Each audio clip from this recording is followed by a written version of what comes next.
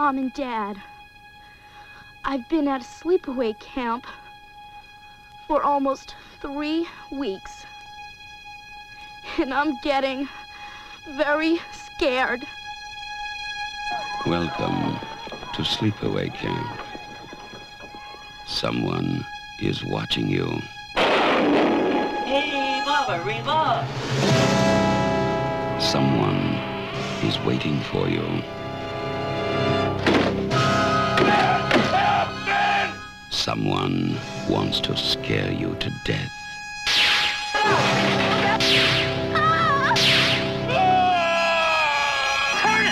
Turn the wheel! Oh my God! Sleepaway Camp. You won't be coming home.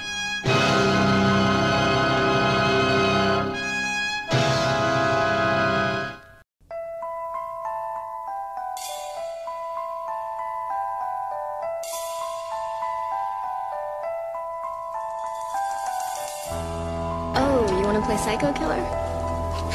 Can I be the helpless victim? Okay, let's see. No, please don't kill me, Mr. Ghostface. I want to be in the sequel. I like to dissect girls. Did you know I'm utterly insane? Look at me, Damien. It's all for you. I am the eater of wolves and of children. You know, it's Halloween. I guess everyone's entitled to one good scare. Hello, everyone, and welcome to another creepy installment of the greatest October in the history of forever. I'm Zach. I'm Matt. This is episode number 244, Sleepaway Camp.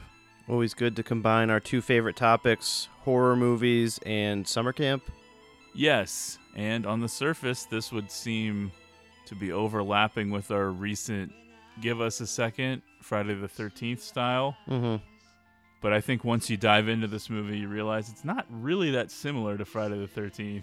Yeah, not really. And it's its own weird, unique thing that definitely stands out. Yeah, it's somehow more bizarre than any Friday the 13th, including when Jason is in space. I'm guessing that a lot of our listeners maybe aren't super familiar with this movie. Maybe I'm wrong. I don't know. It's available on Blu-ray from Scream Factory. I know you can stream it for free in a couple different places, including Shudder. Yeah. I think Amazon Prime maybe, or somewhere else. Well, it's on Shudder, which is through Prime. You can... Okay. Yeah, this was a first-time watch for me. Yeah, I've been hyping it up to you for years, and you finally watched it. Yeah, that's a long list of things. Yeah, this one's been on the schedule for a while. I've been wanting to get to it. We're finally here. We're doing it. It's sort of a cult classic. I will say it's not what I pictured. I definitely was thinking it was much more like camp counselors getting into trouble, getting killed by a slasher. Yeah. Really not like that. No, it's something completely its own thing. Really. That's right, yes. There's not really much to compare it to beyond the surface level. That's true.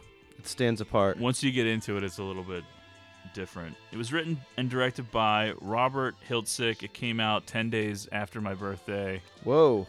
In the year I was born, 1983. Holy shit. 2 monumental events within 10 days. Yes.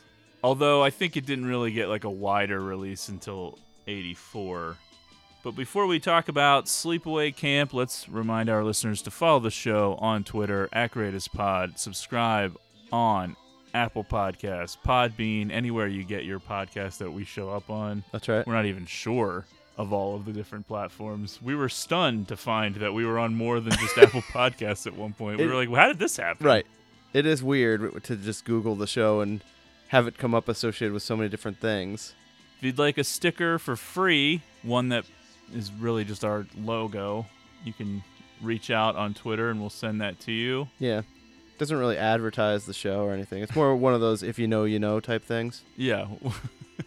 Which is sort of how we've rolled for the last 5.5 years or so. We sort of just do it our own way. It's a secret show. Oh, yeah. And finally, on Letterboxd, you can find me, Zach1983. logging movies. I've slowed down dramatically. I know it seems like I still log a lot, but my pace has completely fallen off a cliff. I think you needed to take a break. It's okay. Yeah, sometimes you just gotta... I was worried about burnout with you. Oh, there's been burnout. Yeah. You can find Matt at Matt Crosby. He's at a much slower pace. It's just a snail's pace, really. Yeah, still hasn't watched Halloween Kills yet, so we're not going to talk about it on this podcast, which I thought we would. Okay. But you dropped the ball, as usual. All right. Just wait till we get to Matt's recommendation. I'm not doing one. Yeah, we are supposed to start recording like 2 hours ago, and most of that time was fighting about whether or not Matt could do his recommendation. I wasn't really that passionate about it. Matt was like walking off the show. Yeah. Like slamming down the mic. We almost had to release best of for this week because there wasn't going to be a new episode. That'd be a pretty short clip. Okay, so let's get into it. We're rolling through Greatest October. Did you say rate and review? Because I like to remind people to review the show. I don't think I did, so go ahead. I enjoy when we get a review that points out how we're sort of the anti-rewatchables, which we've had a few of. I enjoy that. Yeah, it's all in good fun. Totally. I don't think you ever listen to the rewatchables, but I do. I listen to it sporadically. Yeah, I'll skip it if I'm not interested in the subject, but I listen to most of them. It's one of the shows that I'll listen to when I'm on planes. It's not a must listen, but it's a plain listen. That's right. Here and there.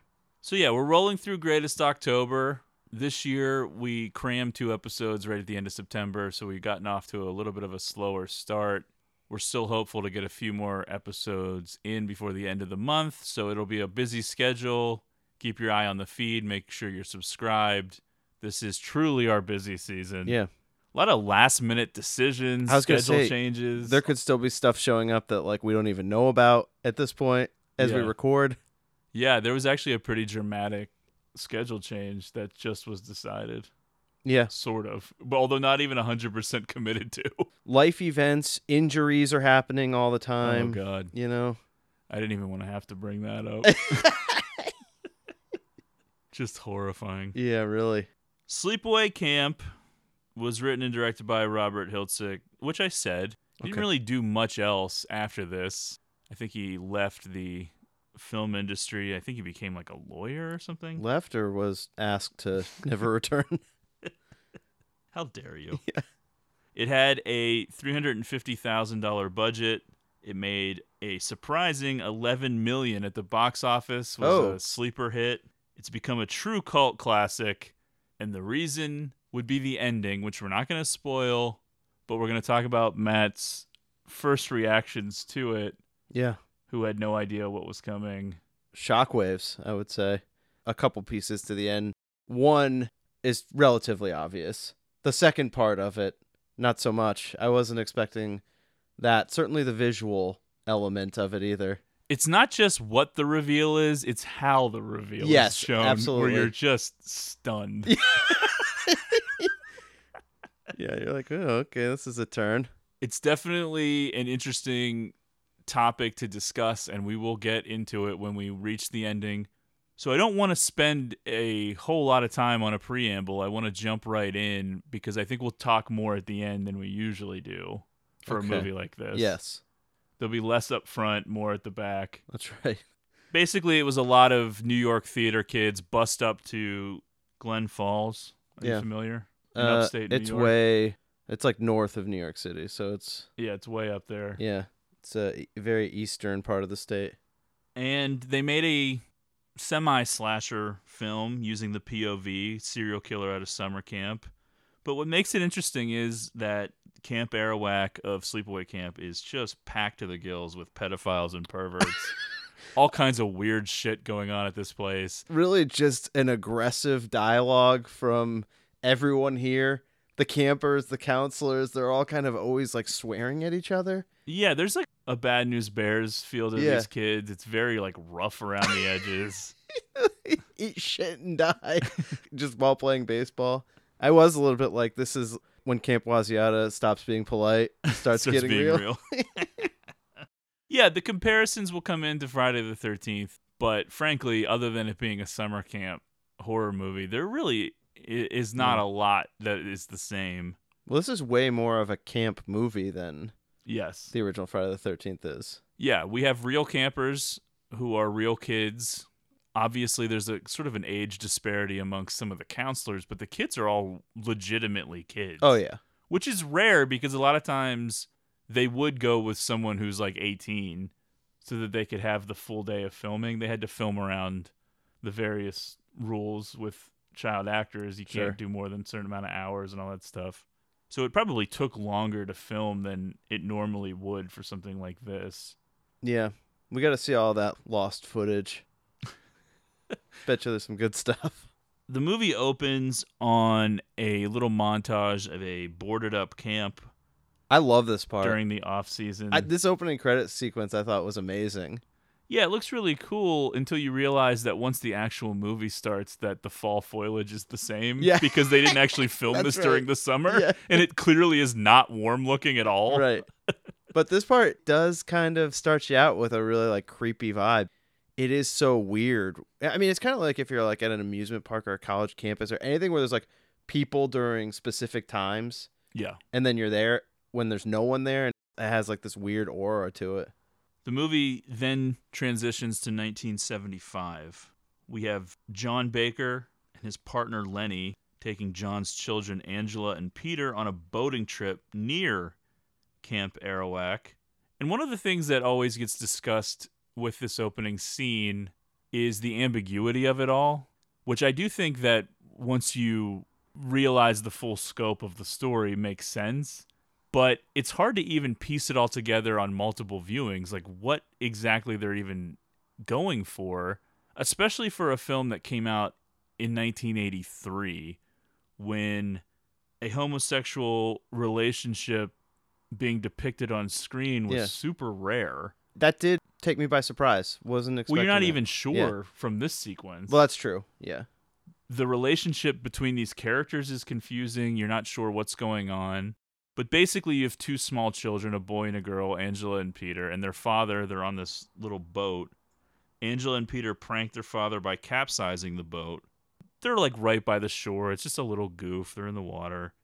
They all attempt to swim to shore where Lenny is waiting for them. Well, it starts as a goof. But tragedy strikes. Yeah. A camp counselor named Mary Anna recklessly drives a speedboat into John and Peter, killing them both and leaving just Angela alive. Just a really bad job with this speedboat.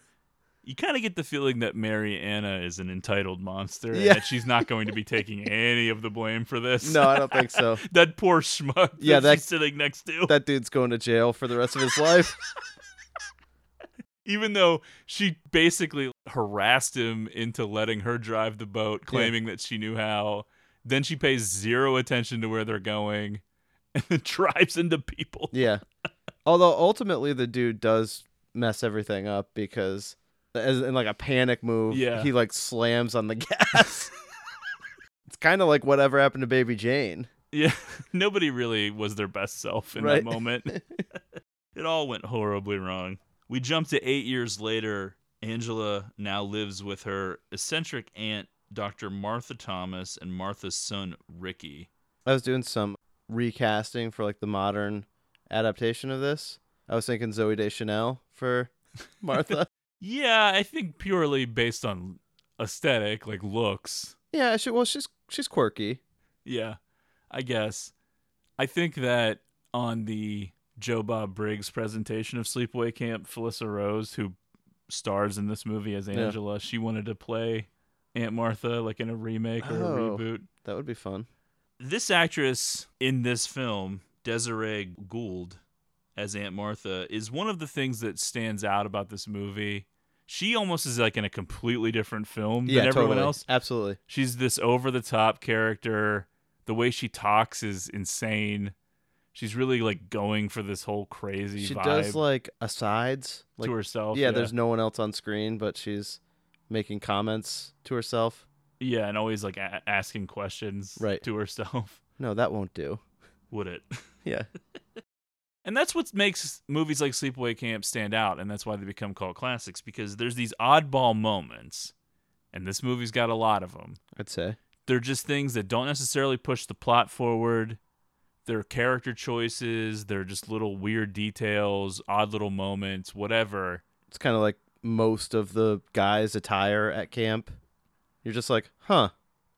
And those things get shaved down nowadays to where every movie has this generic uniformity. Right. I think even in a remake of Sleepaway Camp, they're probably going to get rid of all of the weird little details. Yeah. Which is what makes something like this interesting.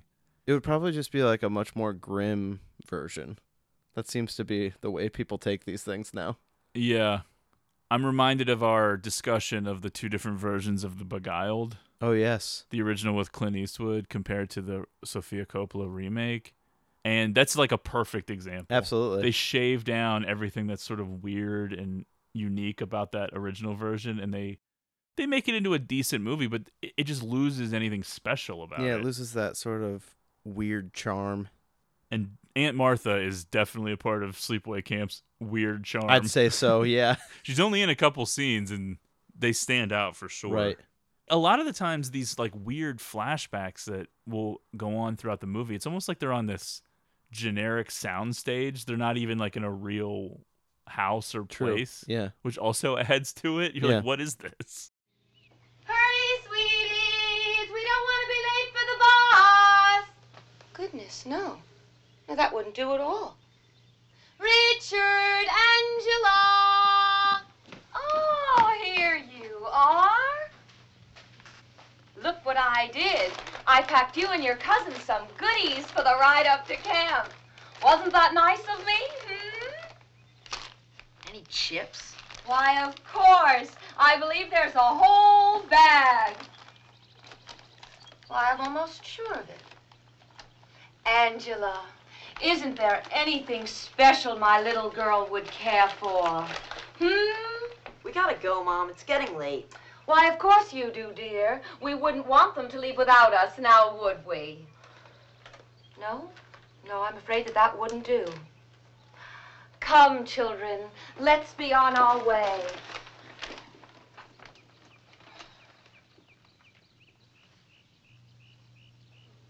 Now what? I believe that I've forgotten something. Now what can it be? Oh, I remember what it is. I knew I wouldn't forget. I just kept reminding myself. In fact, I tied a string around my finger so I wouldn't forget. See? And I didn't. You never can be too careful. Oh. Well, what is it already? Oh! Just a moment. I'll be right back. Good old Mom's at it again. Here they are, all filled out and signed by yours truly. Wasn't that nice of me? What are they? Why, they're your physicals, of course. We can't go to camp without our physicals now, can we? Just be careful not to tell anyone how you got them. Oh, no, I'm afraid that they wouldn't approve of that at all. Even though they know that I am a doctor. No matter what they do, I'll never tell. Oh, you're such a dear. Well, run along now. So long, Mom. Goodbye, my angel. I hope you have a good time, but of course you will.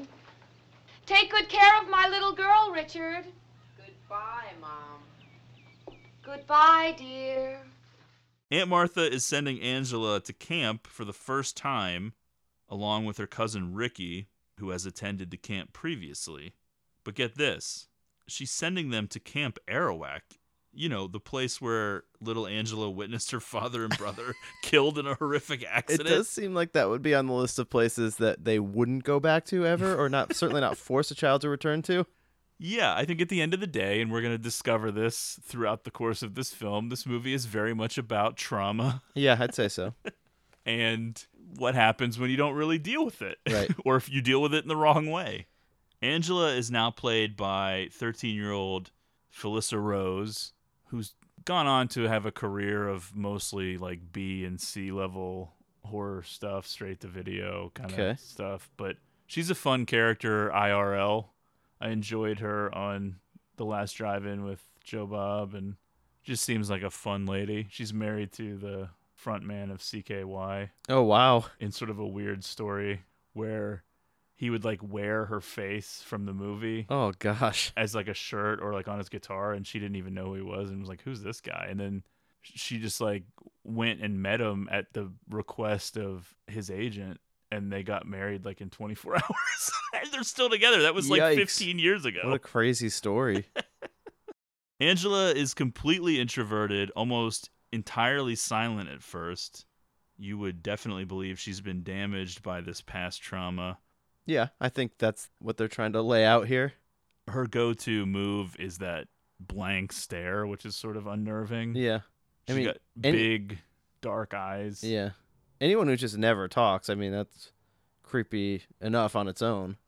Of course, this will undoubtedly make her an easy target for bullying and ridicule at Camp Arawak. As mentioned, they didn't actually film this during the summer, so you definitely see some fall foliage peeking through. They did paint a lot of the stuff green. But they didn't get all of it. It's definitely still there, and it definitely seems overcast and cold a lot. There was definitely times of my life, like long periods of time, where I was kind of like this. I was pretty shy, would be around people for like long periods of time, not really talk. At them. Yeah, like I wouldn't really talk unless people like dragged me into it. And everyone was kind of like, we liked that better when you were like that. They're trying to push you back. Yeah. Get back there. Right. Like Felissa Rose, the campers are all real kids.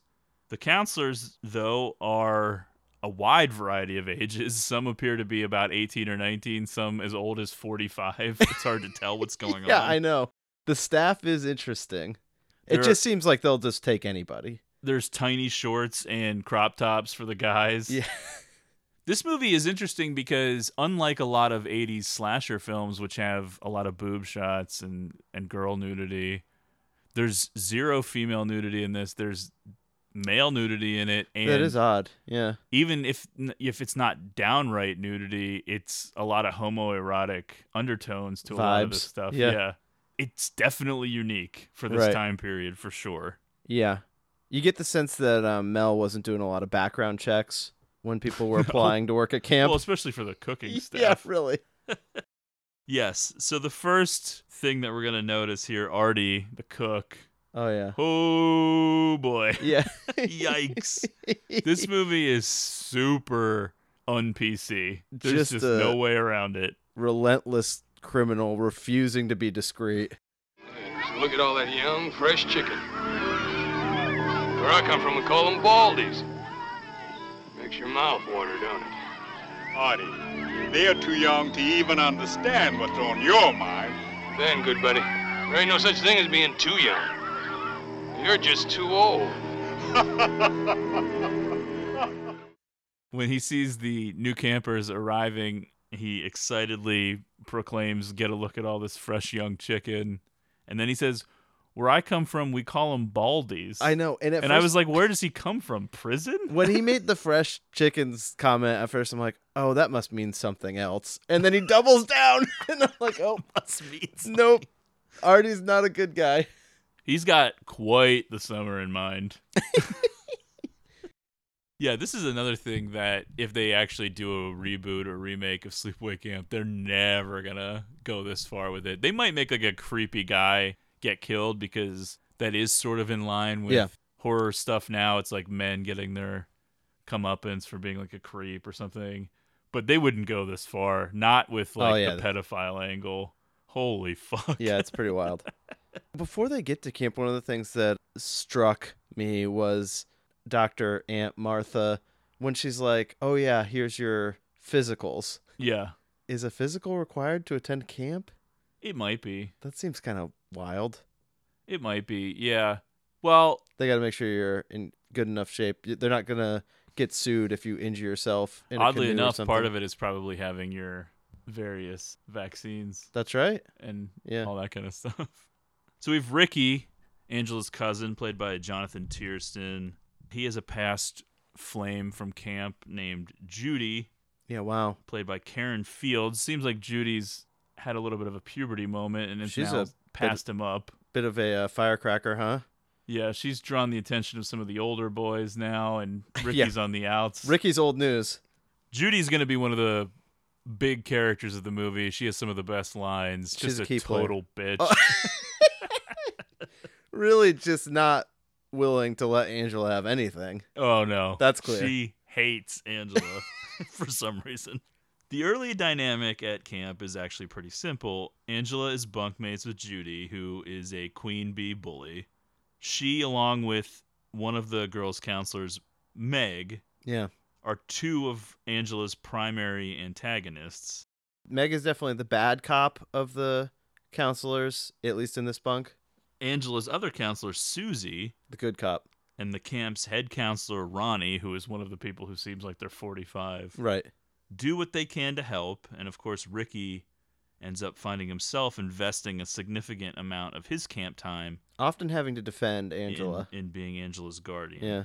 In all fairness, Angela is slightly unnerving. She does stare a lot. You can understand why people would be rubbed the wrong way by her. My reaction would probably be a little bit more just freaked out. I don't know if I would get angry about it the way that Judy does. It seems like it inspires people to want to fuck with her. Yes. I don't know what the deal with that is, but that does seem to be prominent.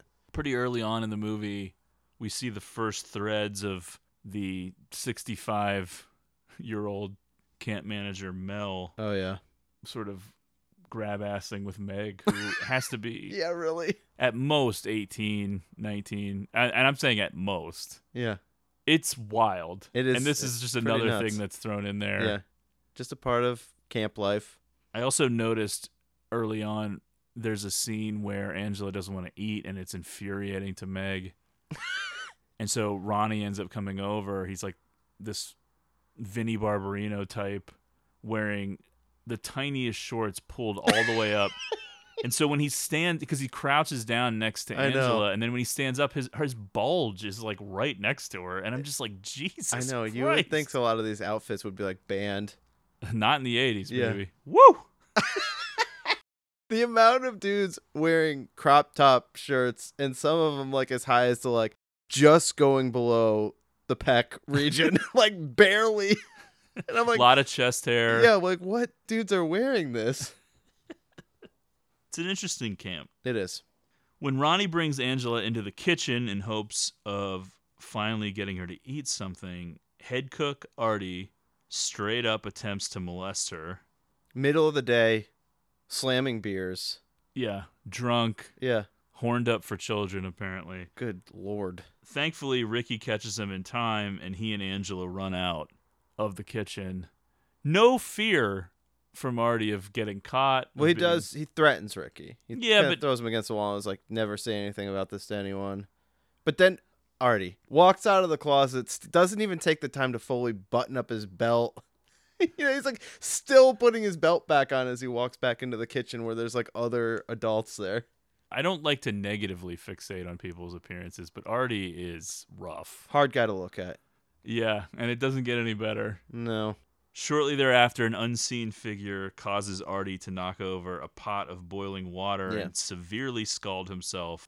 It's nice. It is horrifying looking. They don't mess around with this. You know what I mean? It's not like Artie sticks around for a while. They introduce this guy that's just despicable. And they're like, how do we get rid of this guy as quick as possible?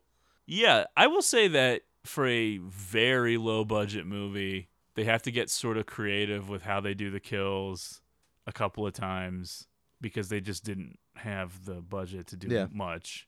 A couple of them look pretty gnarly, and this Artie's is one of them. Yeah, Artie's is good. And it's kind of like gross. that thing where they really make him suffer. There's like this whole psychological element where he's kind of like hanging above it for a minute before it all happens, you know? So there's a little bit of torture element to it as well. And then his skin turning to boils. Camp owner Mel is quick to label the incident just an accident and wants to move past it very quickly. No bad publicity here. You know, we did have an incident on this lake some 8 years ago. Artie's not actually dead yet, but horribly disfigured. The doctor seems to not really be giving a good prognosis, though. I think the implication is that he might die. Yeah. I think if you get burned bad enough, it is very dangerous because the risk of infection, I mean, all over his body at that point, really, it's really a rough road to recovery. Yeah, it's dark. They're even saying things like, is he going to be able to see still? And time will tell. When you actually watch the scene, you see adult hands pulling away his chair to knock him into it and the whole thing. Yeah. There's a lot of like weird misdirection in this. Which there's multiple killers. Yeah. This was Mel. But pretty early on, it seems obvious that it has to be either Ricky or Angela. They pretty much narrow it down. Yeah, yeah. Every incident involves those two and then someone getting killed. It's not really shortly a big thereafter, shock. like right after there's a conflict with that they have with someone, that person is then killed. There's a lot of weird stuff in this movie that they would never do today beyond just the obvious too. Some of the boys are playing that gag where you convince a naive camper that they aren't going to be able to do a sit-up just to have like a naked butt in their face when they actually do it. Yeah. They did the same thing in Everybody Wants Some. Right. The Linklater movie, although they are above 18, it's sort of weird this young boy is pulling his butt out in this. It is strange. It's weird they would put that in a movie. Well, there's that skinny dipping scene too, and I'm not sure if they're all supposed to be above 18 or what. I don't know. It's a strange movie. Shocking amount of guys at this camp. There's an absurd baseball sequence that has to be included just to pad all of this movie out. Oh, I know. Because this movie is like under 90 minutes, and then there's like randomly an 8-minute baseball which scene. doesn't drive the plot forward at all, but it is hilarious. You're seeing multiple at-bats. I know. It's like, what is this? It sets up a rivalry between Ricky and some of those other boys, which leads into other stuff. Well, again, this is another scene with just like nonstop shit talking with these dudes. You would think like one of the counselors would be like, guys, cool it. I know. Like, not a lot of rules at this camp. On Bug Juice, they're not even allowed to have candy. I know. I think you'd be kicked out of Waziata if you were talking in this camp, they're like, suck my fucking dick, you shithead motherfucker. That night, there's some big-time homoerotic skinny dipping plans, like 15 dudes. They're like looking for chicks. They even talk about it. They're like, oh, man, skinny dipping with 15 dudes and 5 chicks. No, it's 0. Oh, yeah, 0 chicks. Like, that sucks. And then they do it. So they ask Angela. Of course, she doesn't say anything, which infuriates them. So when campers Kenny and Mike mock Angela, Ricky and his friend Paul fight them. There's like an all-out brawl. This leads to an unexpected friendship blossoming between Paul and Angela. So let's talk about this common room. We see it a few times. It's like a big hall at this camp, I guess. This is very much a part of what I think of as the graffitied 80s. It's not quite the same used 80s thing that we would talk about with like Fabulous Baker Boys or Bull Durham or something, where it just is a world that is completely gone by modern day now. This is just how a lot of the world was portrayed in film and television in the 80s, which was just like everything covered in graffiti. Everyone's like a heavy metal person or a punk rocker. Very scary. Everybody smokes cigarettes. Cigarettes and switchblades. Oh, yeah. This place is covered in graffiti. People wearing like chainmail vests. Yeah, there's always like a weird BDSM feel to like people's clothes for some reason. It just doesn't seem like the type of place that parents would want to send their kids to. It just doesn't look nice. No. Counselors and Mel don't seem that concerned with the brawl. Like, no one's jumping in and being like, kids, stop fighting. It goes on for like a while. Yeah, Mel is really like, I mean, this camp is kind of a scam. Like, let's just get these kids in, and then it's just like free reign. Judy, of course, is monitoring the whole situation that starts to develop between Ricky's friend Paul and Angela. She just can't let Angela be happy. Yes. Well, there is a little bit of like a woman in prison vibe in their bunk. Yeah. Meg really playing that up. Say, Angela, how's this? Remind you of anyone you know? Yo, Angela, how come you're so fucked up? I mean, like, what's your problem? Hey, dick face, leave her alone. Oh, yeah? What are you gonna do about it, asshole?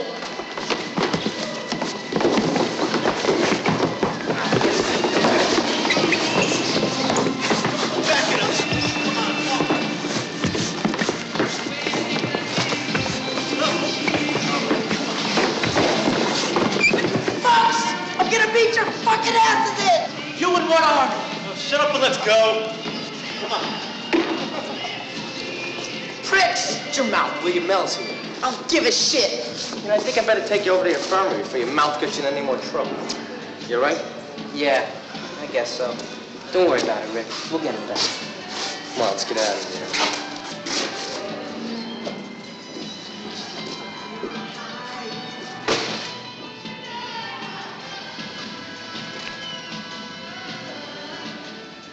Hi, I'm Paul. Remember? I met you last week when we all first got here. Listen, I heard. I mean, Ricky told me all about it. Well, anyway, I'm really sorry about what happened to your family. Me and Ricky, we go back a long time. We've been best friends for 3 years already. We always seem to get into trouble together. Last year, we hung the girls' panties on the flagpole. Sorry. We got caught anyway. Could be one of rocks. Need some new bases. Sure. And he wants pretty bad calls. Then there was this time last year. We locked down Weinstein out of the cabin with no clothes on. Boy, we get it for that one. Okay, bunk 19, time to go. Say your goodnights and move out. Guess I gotta go. Well, good night, Angela.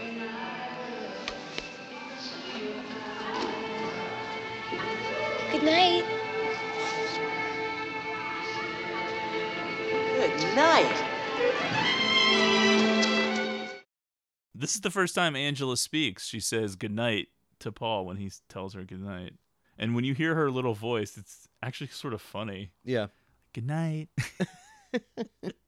She has this very noticeable New York accent, which I think just sort of adds to the whole thing. Yeah. It's very funny.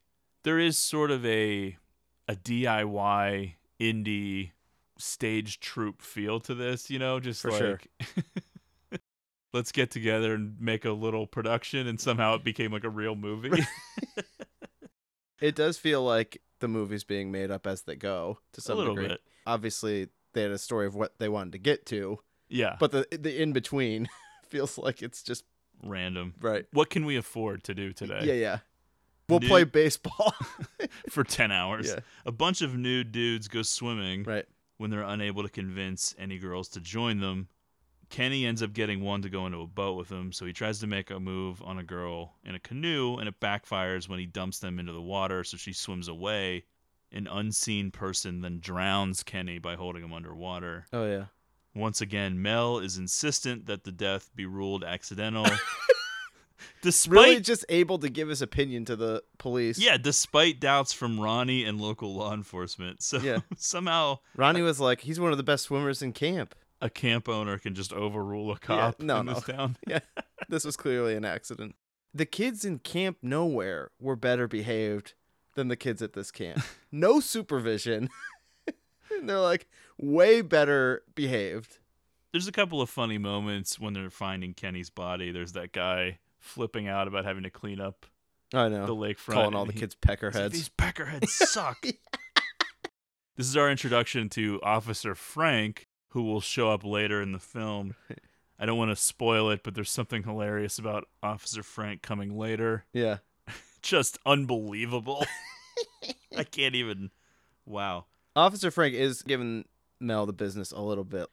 He's like, yeah, we'll get the coroner's report back. And Mel's like, no. It's an accident. Yeah. I don't really know how they'd be able to tell, though, that somebody actually drowned him. Right. I do like that camp just goes on, though. Well, yeah. That is one of the things that they don't do a great job explaining until the end, where they sort of casually mention that a lot of people have left. Yes, that's true. They don't show that. That's right, yeah. And they don't bring it up earlier, but by the end of the movie, you're supposed to get the impression that, like, most of the camp has left, and these are just the only people hanging on. You never think, oh, there's been a death at camp. Maybe we should take out the kids who were close to another death here some 8 years ago. Yeah. Paul asks Angela to go to the camp's big movie night with him. She happily agrees. Much like Carrie, maybe things are turning around for poor Angela. Yeah. She's definitely talking now. She seems almost normal. I was enjoying after they actually go to the movie. You can hear them all applauding the movie when it's done. Yeah. I kind of liked that. Wonder what the movie was. Yeah, really. In the volleyball scene, Judy is wearing a shirt that says Judy, which I love. I love that too. I thought that was hilarious. That jumped out to me as well.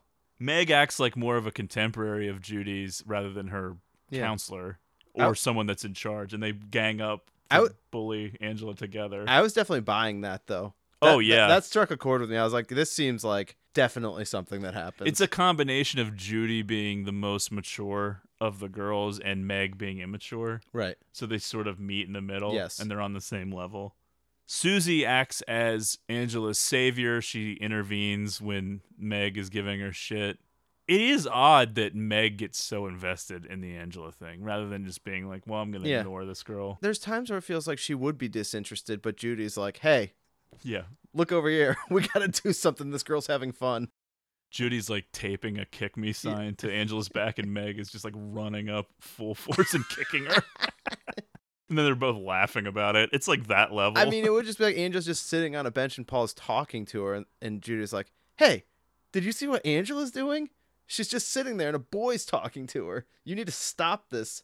What is this fairness, insanity? Yeah, I know, it is annoying. Angela is skipping out on all the activities and just doing whatever she wants, which is just sit there. That would be the summer camp that I'd like to go to. No events. I don't want to go to arts and craft day. A good usage of your parents' money. After the movie, Paul and Angela share a couple of awkward goodnight kisses. She doesn't seem to be super thrilled about it. No. Paul needs to look up the phrase enthusiastic consent. Yeah. Because he's like, well, could I have another one? Another good night kiss? And she's just like, what? No. Yeah. Did it seem like I liked the first one? Can you not tell by this face the level of interest that I have in this? Of course, Judy is still watching everything, clearly trying to hatch some sort of a scheme. We don't know what she's going to do, but rest assured it's not going to be great for Angela. It's bad. Where are we going?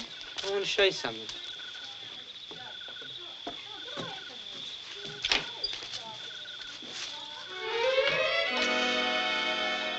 I hope you're not mad I did that.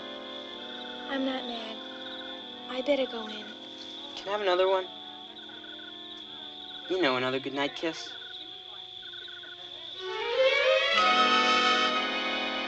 I have to go now.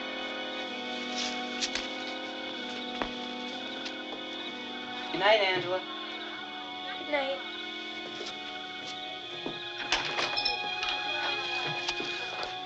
Hello, Paul. How you doing, Judy? You and Angela sure are becoming quite an item. So what? I just didn't think she was your type. You know what I mean? I gotta go. There's a boy in the guy's cabin that has a pretty cool Asia shirt, the band Asia. That's right. Yeah. Doesn't somebody else have a Blue Oyster Cult shirt at one point? Maybe. I didn't see it. I think so. Pretty cool shirts. Yeah, absolutely. Cool bands, too. Despite beginning to come out of her shell, Angela is still bullied with regularity by fellow campers and counselors alike. Meg loses her shit at Angela, screaming at her and shaking her by the lake. When Meg gets into trouble for this, it infuriates her bitchy protege, Judy. And this is where Judy just cuts an all-time promo on Angela. Amazing, yeah. Hey, girls. Let's not forget to thank Angela for getting Meg in trouble. I didn't do anything. You never do shit.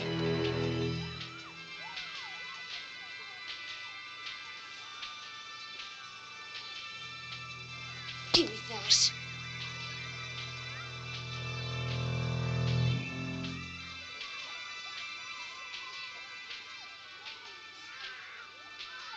Hey, Angela. How come you never take showers when the rest of us do? Huh? You queer or something? Oh, I know what it is. You haven't reached puberty yet. Is that it? I bet you don't even have your period. That's enough, Judy.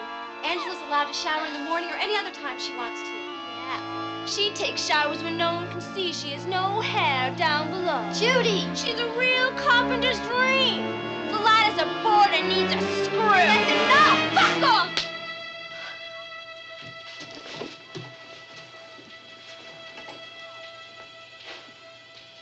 I'm going down to see my cousin. I'll be back before dinner. She's a real carpenter's dream. Yikes. Flat as a board and needs a screw. Like, okay. I bet she's got no hair down below. I was like, good. Easy, Judy. Yeah, Susie doesn't even know how to deal with it. We get like a moment straight out of Carrie when Susie just slaps Judy. That was awesome. Yeah. It was awesome because they're more closer in contemporaries. It's not like a teacher doing it. It's Right. just someone a few years older. Yeah. Just like laying the smack down. I mean, look, Judy was way out of line here. Oh, yeah, this is like rough bullying. Yeah, right. Because she's like, how come Angela doesn't take a shower with the rest of us? They're acting as if it's like the showers in Carrie, but then when you see the shower scene They later. have stalls, like yeah, private stalls. I don't know. It's a whole thing. Yeah. Obviously, we can't go down that road. Really. After some campers throw water balloons at Angela, and Ricky is once again forced to intervene, one of those bullies is stung to death like Macaulay Culkin in My Girl. Oh, yeah. When someone traps him in a bathroom stall and drops a hive of bees in it.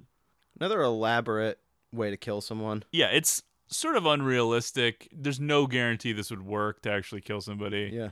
But when you see the end result, you're like, oh. I know. It's pretty fucked up looking. A lot of things to cover in what you just went through. First of all, these dudes up on the roof. Oh, yeah, I was getting to it. Okay. It's like, okay. Again, just no rules here. They're on like a slanted roof. Yeah. Throwing water balloons at each other's feet. This is people at a camp. I know, really. When you talk about Mel and like potential liability lawsuits, somebody breaks their neck, slips and falls off of this roof that they're throwing water onto.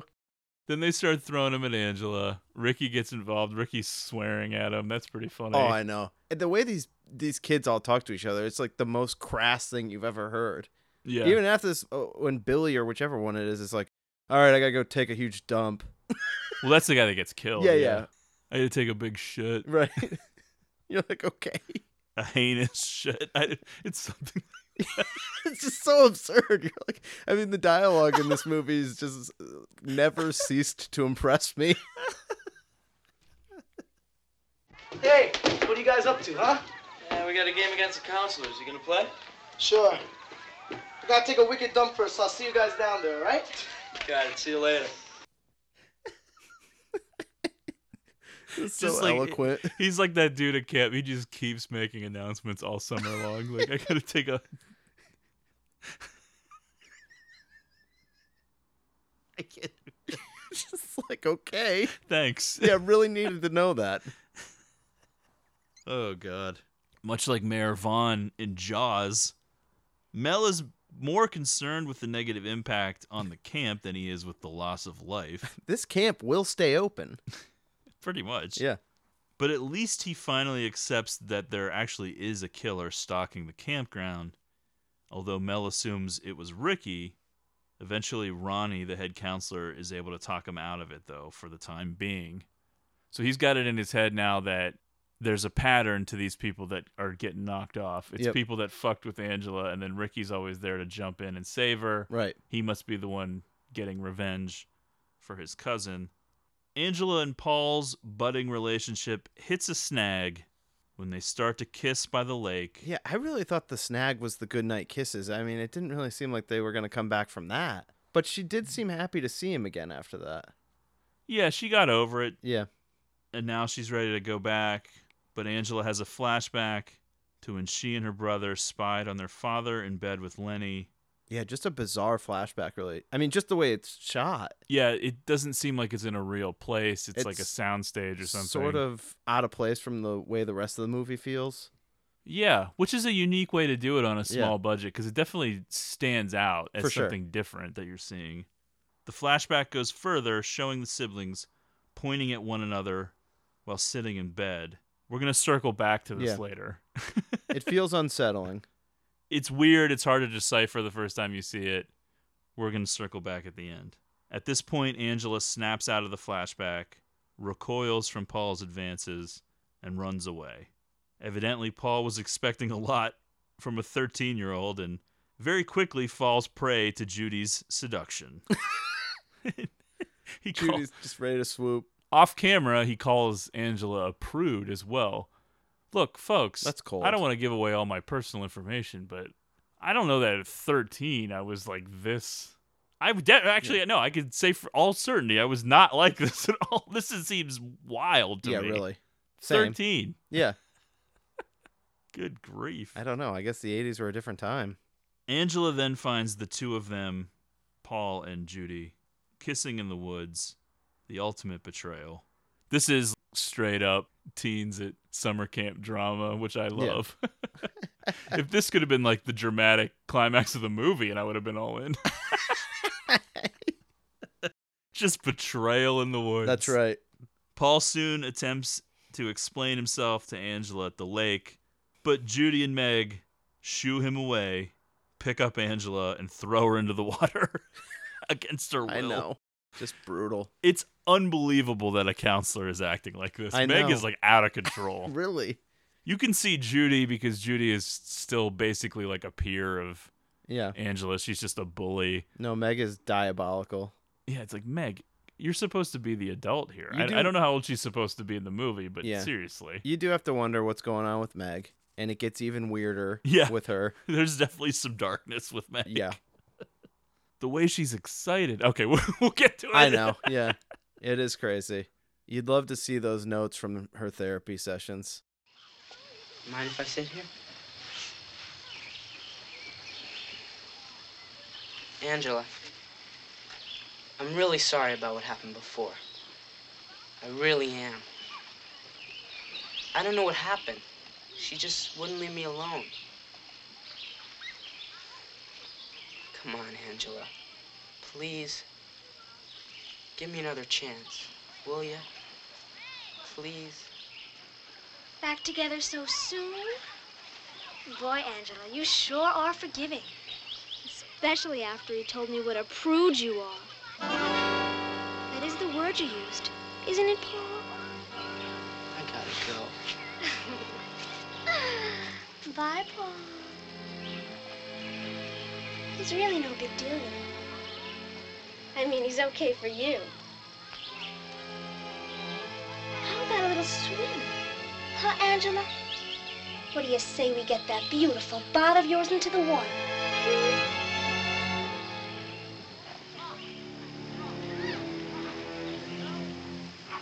Well, Ricky. Hi, Mel. Seems we haven't had much of a chance to talk. How's your summer been so far? All right, I guess. Just all right? Well, would have been better if there were more guys around. It's kind of hard to get a ball game up now, you know? Yeah. It is a shame so many had to leave. So how about it, Angela? Let's go for a swim. Oh, what's the matter? You afraid? Huh? Huh? Well, say something, you spoiled little bitch. What's the problem?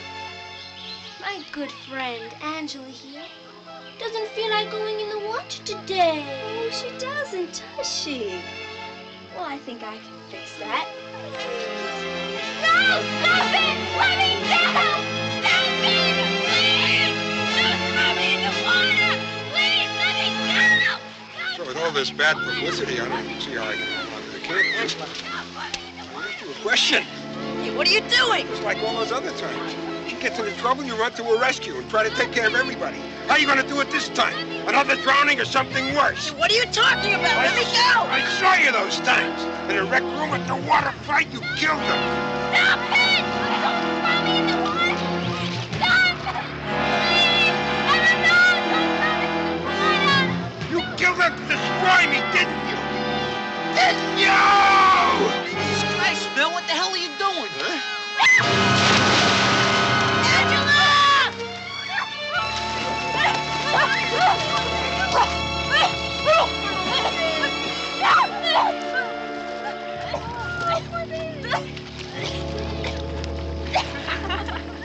You're a real peckerhead, you know that, Meg?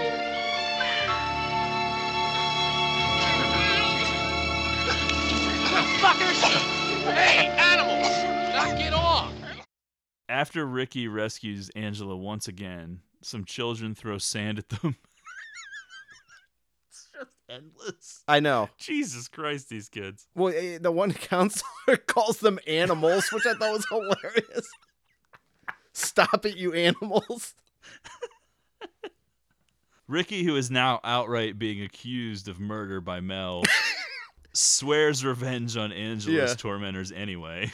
Yeah, because as Angela's being tossed in the lake, Mel's confronting Ricky and like grabbing Which him, I do find accusing him of murder. I find it odd that that's his tactic, not go back to the police. He's like, I think this kid is the one that's been killing people. I'm going to talk to him. Yeah. It's the night of the big camp social, and things get even weirder. Meg gets the night off, and she goes and approaches Mel, who's old enough to be her grandfather, and says, hey, how about that dinner at your place that you promised me? And he's like, oh, sure. How about 9:30? Just a shocking moment. I looked this up. The actress that played Meg was about 18 or 19 at the time. Mm-hmm. The guy that played Mel was already in his 60s. Just a jarring age and he disparity. is not a good-looking 60. No. I will say, there's been times on this show where you've said people's ages, and you're like, oh, that's a surprise. Not this time.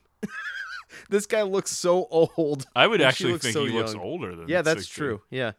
It's so fucking bizarre. She's excited. This is definitely a date because it's referenced as a date by her later. This is something that it seems like Mel has been pursuing for a while, just by the fact that he's kind of taken aback that this is the day that she finally... Yeah, but she's excited about it, which is the weirdest part. Yes. But it's still like... It's not like Mel is rich. No. But he's definitely taken a little bit by surprise that she says this, but it alludes to the fact that he's at least asked once before. It feels like maybe a couple times. Oh, God. Yeah. Just gross. It is dark. Just grotesque. Yeah. Getting ready for her big evening with Mel, Meg is stabbed to death in the shower. It doesn't feel like multiple stabbing motions. It feels like one stab and then like a pull down. Yeah. It's done like through the shower itself, like the plastic shower. The knife goes like through her back. Ugh. This is the most traditional slasher style kill in the movie. Yeah.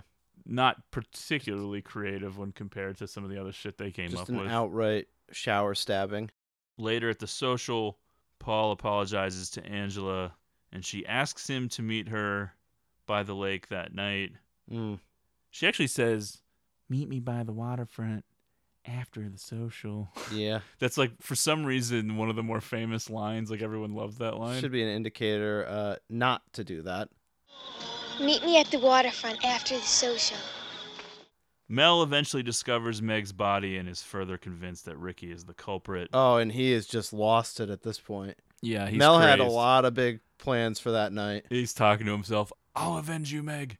Oh, Meg, not you, Meg. It's a lot of like that going on. For the rest of the movie, for the rest of Mel's existence. This is it. I mean, this was going to be a big night for him. Yeah, and I loved how his big outfit was like these neon green slacks with like a bright yellow jacket. Yeah. Like that was his big date night outfit. Right. Meg was just like, yes, please, Grandpa. It's so bizarre.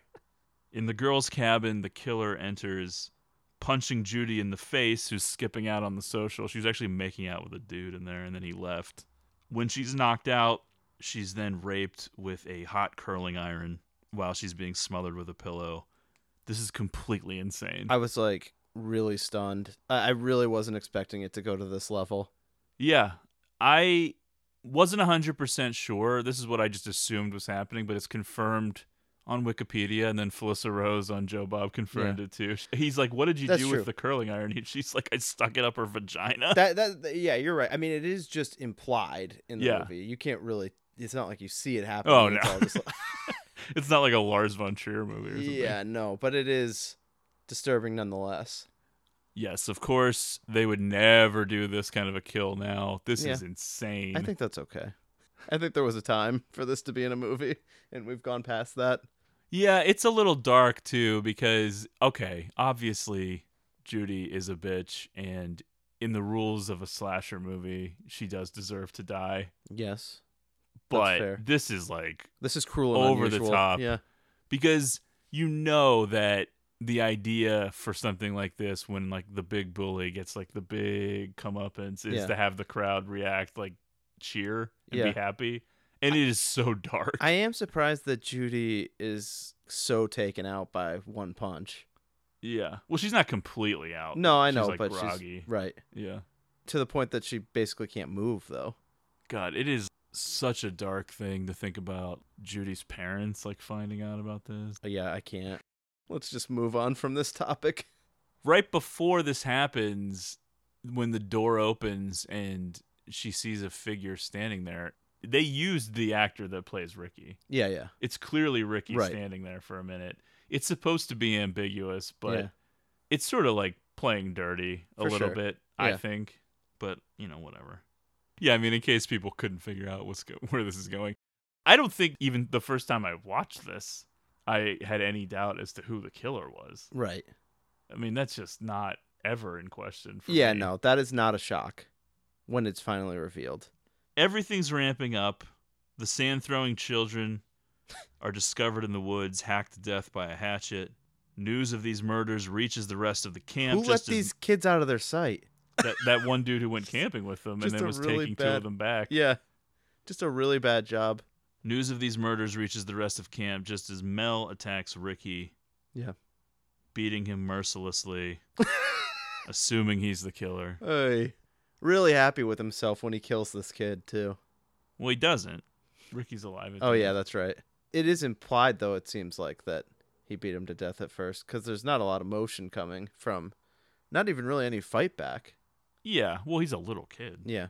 But Mel is shot in the throat with an arrow by the real killer, and that's when you realize that the Ricky in the shadows outside of the girl's cabin is sort of an unfair trick. Right. You're like, oh, there's someone else killing people. Just insane aim with that arrow. I do think that it is possible to entertain the idea that there's more than one killer. Yeah, okay, that's fair. I don't think that's what they're going for at all. Right. But when you see the way that the hands look, especially with that cook at the beginning, and then you see Ricky in the shadows here before Judy's killed. Yeah. It is possible to go down that road, but I don't think that's what they're going for. I would agree. Officer Frank returns to the campground now with an obvious fake mustache that is just unbelievable. I can't believe that they did a close-up of his face. He had a real mustache at the beginning of the movie. Yeah. And then when he comes back, it's the worst fake mustache you've ever seen. Not just be part of Sleepaway Camp canon that he shaved his mustache? He probably thought, what's the big deal? Yeah. And they probably flipped out. And they're like, well, we need a mustache. That's right. The mustache is so dark, it doesn't match his hair. Okay, they're like, you're a police officer in the 80s. You have to have a mustache. Yeah, probably. Otherwise, no one's going to buy that you're a cop. Yeah. And then they do most of the shots far away, but then when he goes in and he finds Meg's body, Yeah. and then he comes out of the cabin, it's a close-up of his face. Right. It's not even remotely realistic. It is so bad. I would say, yeah, it's like as insane as the close-ups of the stunt doubles in Hot Dog the movie. It adds to the charm, though. Absolutely. Where you're just like, okay, now Yeah. he's wearing a fake mustache. I love it. It's great. Everyone's out searching for the remaining missing campers. Meanwhile, Paul shows up at the lake to meet Angela, who suggests that they go skinny dipping. All horned up and excited, Paul is not suspicious of this sudden and dramatic escalation in sexual activity from Angela. Yeah. This was a girl that previously didn't even want to kiss him, and That's now right. is like, let's go skinny dipping. Yeah. Frank discovers Ricky, unconscious but alive, right as counselors Ronnie and Susie find Angela sitting on the beach and humming. Oof. With Paul, whose head appears to be resting on her lap as she strokes his hair. So they sort of conveniently have Ronnie's flashlight go out right before they hear the humming and discover Angela and Paul on the beach. Because if they didn't, okay, so let's pretend that the ending of this movie is different for a second. All right. I think that the camp counselors would react a little bit more to the seeing like two nude children on the beach being like, not moving. Get your clothes back on right now. What Exactly. are you doing? Yes. Stop doing that. Instead, they're just sort of like, huh, What's going on over there? What is that tune that she's humming? So they make him have his flashlight go out so that conceivably you could believe that Susie and Ronnie don't actually see what the audience is seeing. Because the audience is seeing this from the back at first. Yeah. And very noticeably, even though it's shadowed, they're not wearing clothes. Yeah. And so you'd be like, well, what the fuck is going on here? Right. Yes, there's a murderer on campus, but that doesn't mean that you kids can just start having sex on the beach. And Stop it's definitely very clearly an unsettling scene going on here. Oh, yeah, for sure. You're not like, oh, I bet Paul's okay. Well, I don't know. You think? No, well, not the audience, but Yeah. from their perspective. Okay, all right. They're not assuming anything about Angela. No. Little tiny Angela. No, not Angela. Right at the pivotal moment, we're plunged into another flashback. It's Angela. Angela, are you all right? Angela, are you okay? Angela, can you hear me?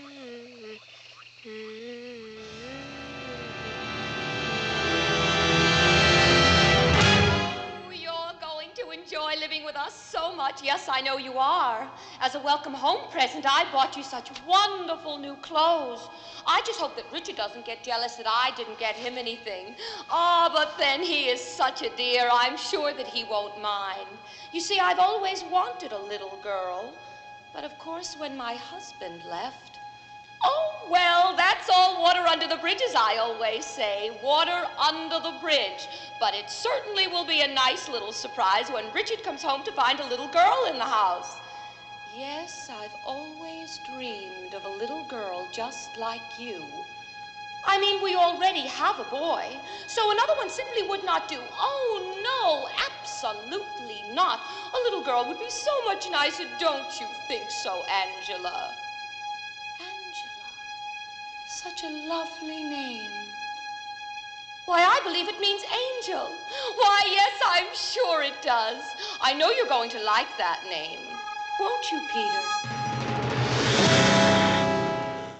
This time we see Aunt Martha welcoming the survivor of the boat accident into her home. It is revealed that Angela actually died in the accident, and Aunt Martha took custody of Peter, but she decided to raise him as a girl because she already had a son. Wow. Really dark. So Aunt you Martha, didn't see this coming at all? No, I guess I just wasn't. I definitely was like, oh yeah, Angela's the killer. But when this was the twist, no, I did not see this coming. I would love to have that same experience. Unfortunately, I knew the ending basically before it got there. I was still sort of impressed how they pull this off because it is so shocking. Yeah. And even though I knew what was coming, I was blown away by how they chose to do this all. Right. It's such a bizarre twist that, I mean, you don't see this in a lot of movies.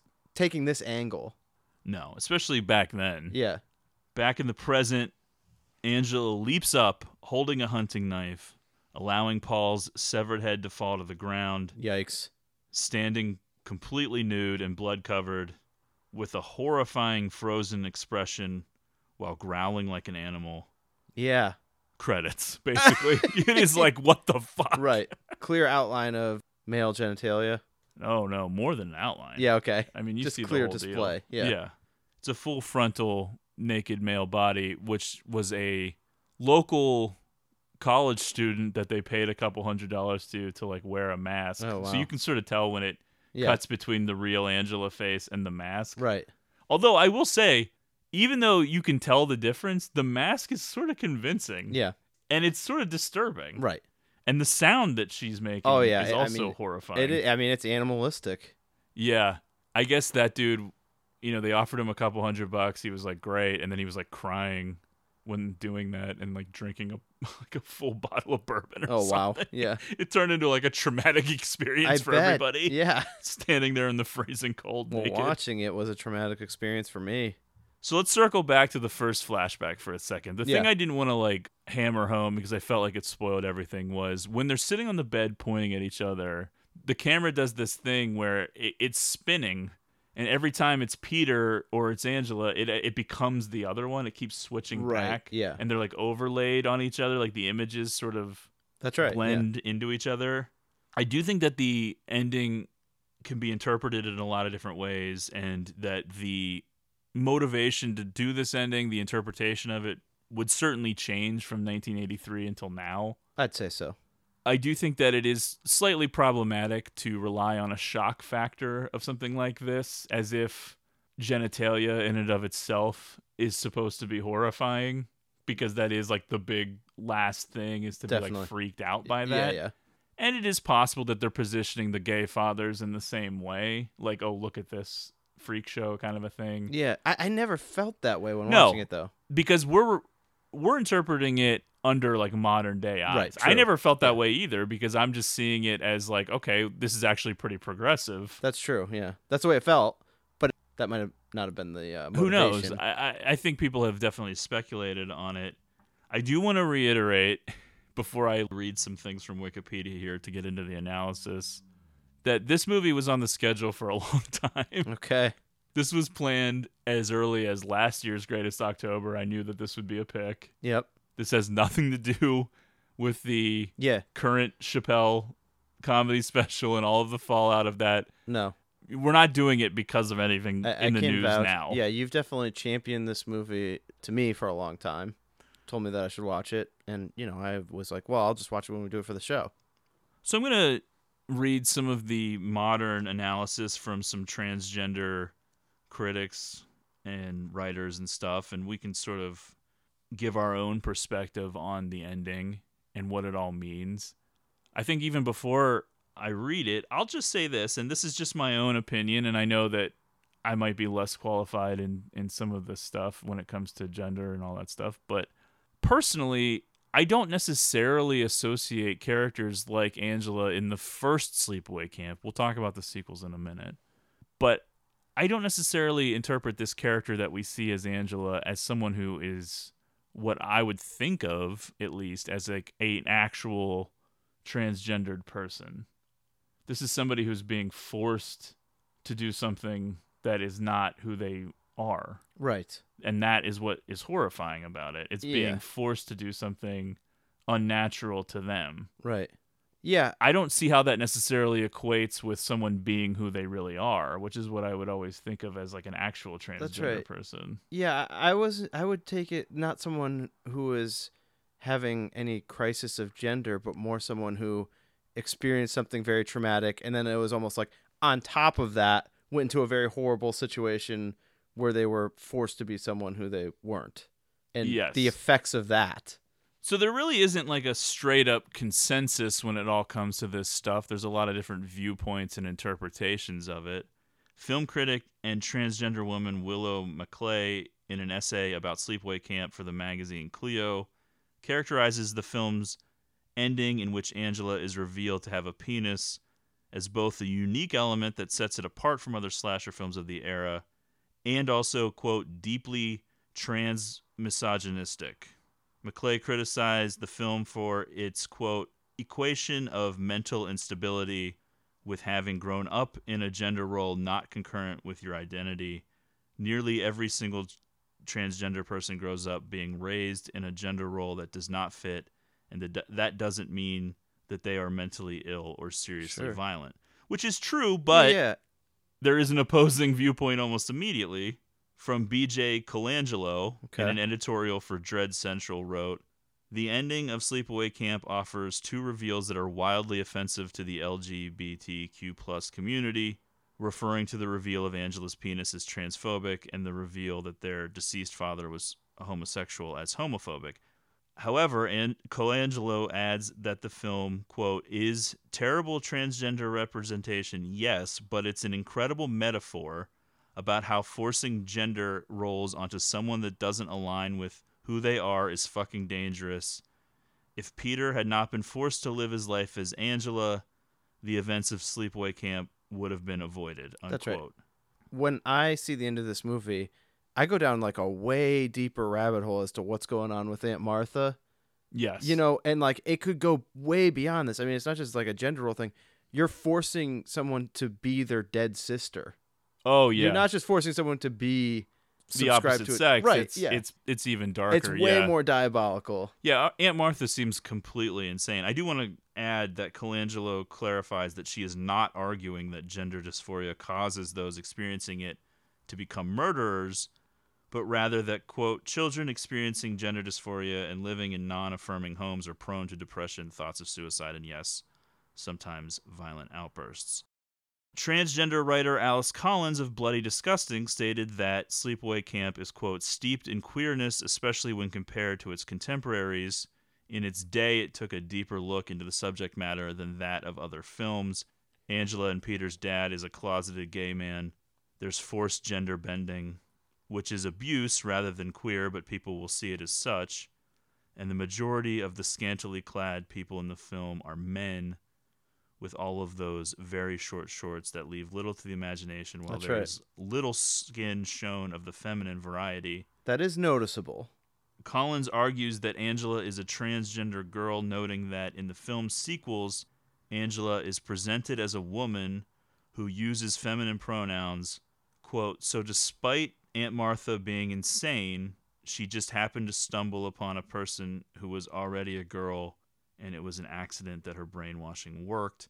I don't necessarily know if that's what they were going for. I don't think there was.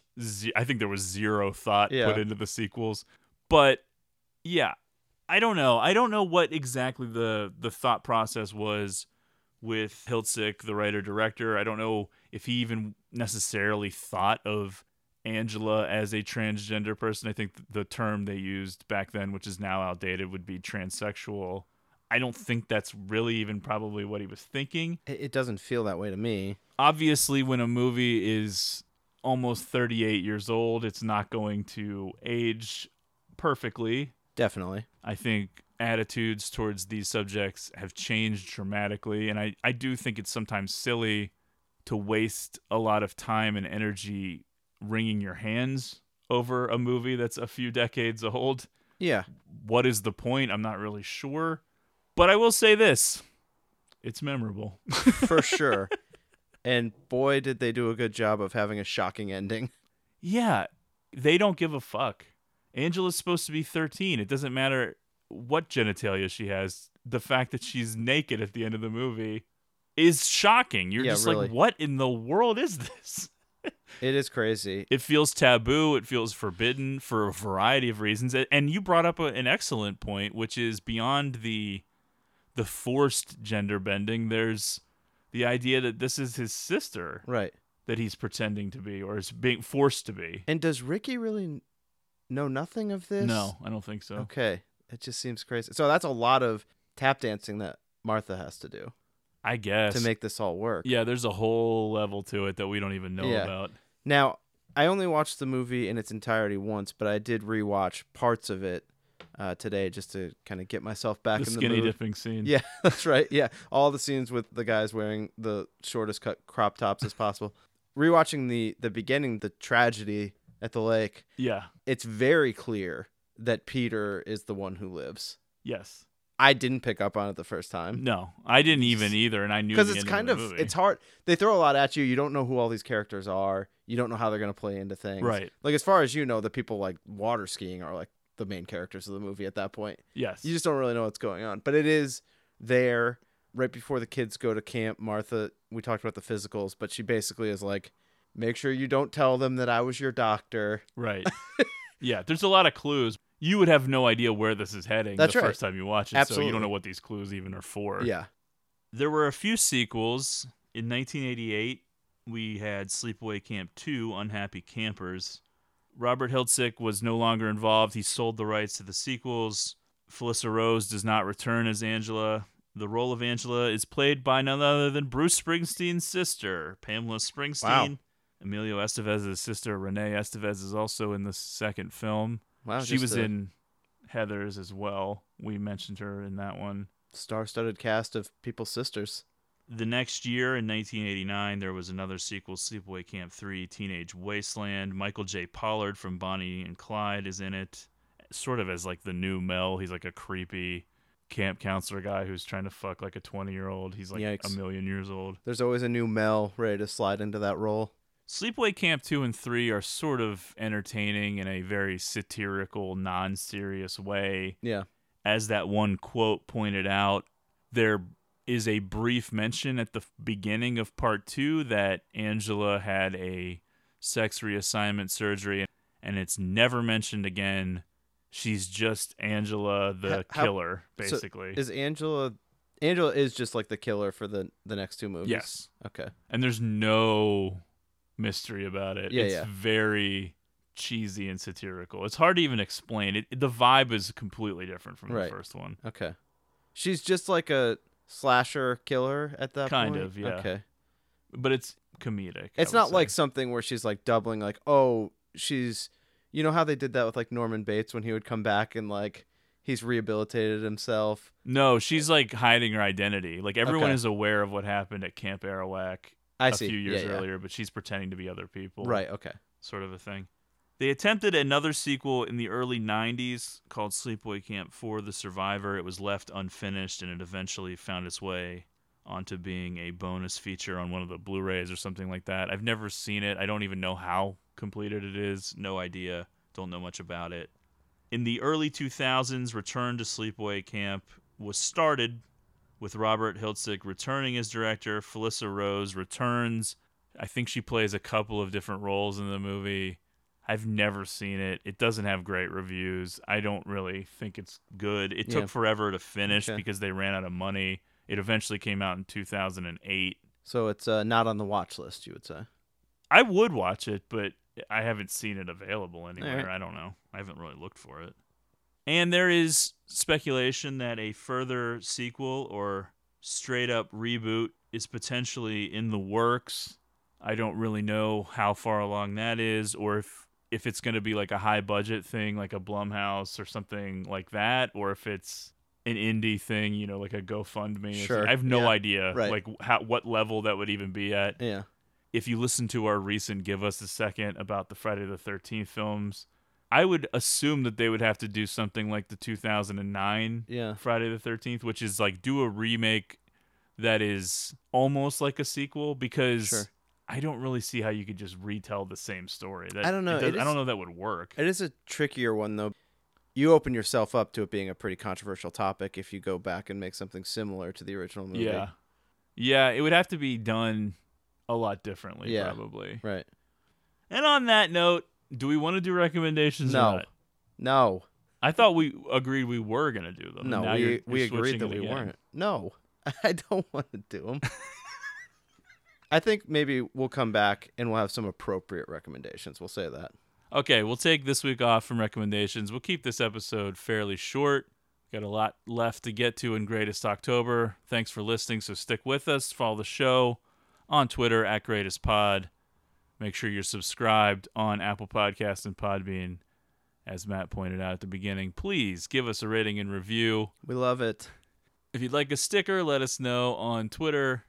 Just hit us up. And you can find us on Letterboxd, Zach1983, and Matt Crosby. It's hard to say exactly how many episodes are left in this year's Greatest October, but there will at least be a couple. That's right. Yeah. There's some more. We don't know how many more. We'll see how this week goes. It keeps it fresh when we don't know what's going to happen. We're cramming a lot in here at the end. Yeah. But as promised, we're not really taking like a huge break this year afterwards, so who cares how many there are? We're going to keep rolling anyway. The fun never stops at Greatest Moment. Yeah. All right, thanks for listening. We'll talk to you soon.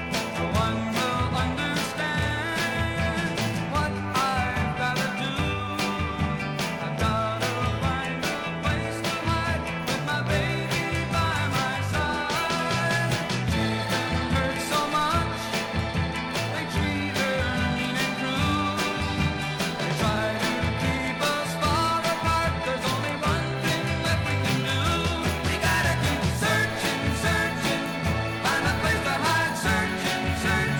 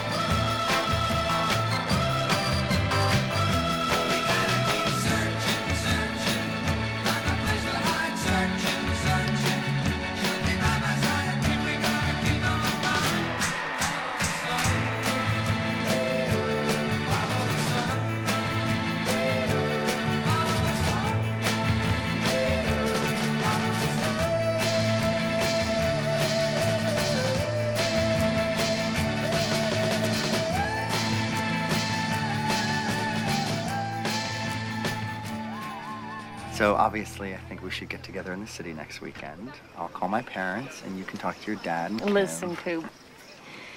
Last night was really great. You were incredibly romantic and heroic. No doubt about it. And that's great. But I've thought about it, and my thing is this. Andy's really hot. And don't get me wrong, you're cute too, but Andy is like cut from marble. He's gorgeous. He's like this beautiful face and this incredible body, and I genuinely don't care that he's kind of lame. You know, I don't even care that he cheats on me. And I like you more than I like Andy, Coop, but I'm 16. And maybe it'll be a different story like when I'm ready to get married, but right now, I am entirely about sex. I just want Andy. Yeah. I want to take him and grab him and just fuck his brains out, you know? So that's where my priorities are right now. Sex, specifically with Andy and not with you. But you're really nice. I mean, everybody thinks so. And I'm sorry if this isn't the direction that you saw things going between us. I still totally want to be friends.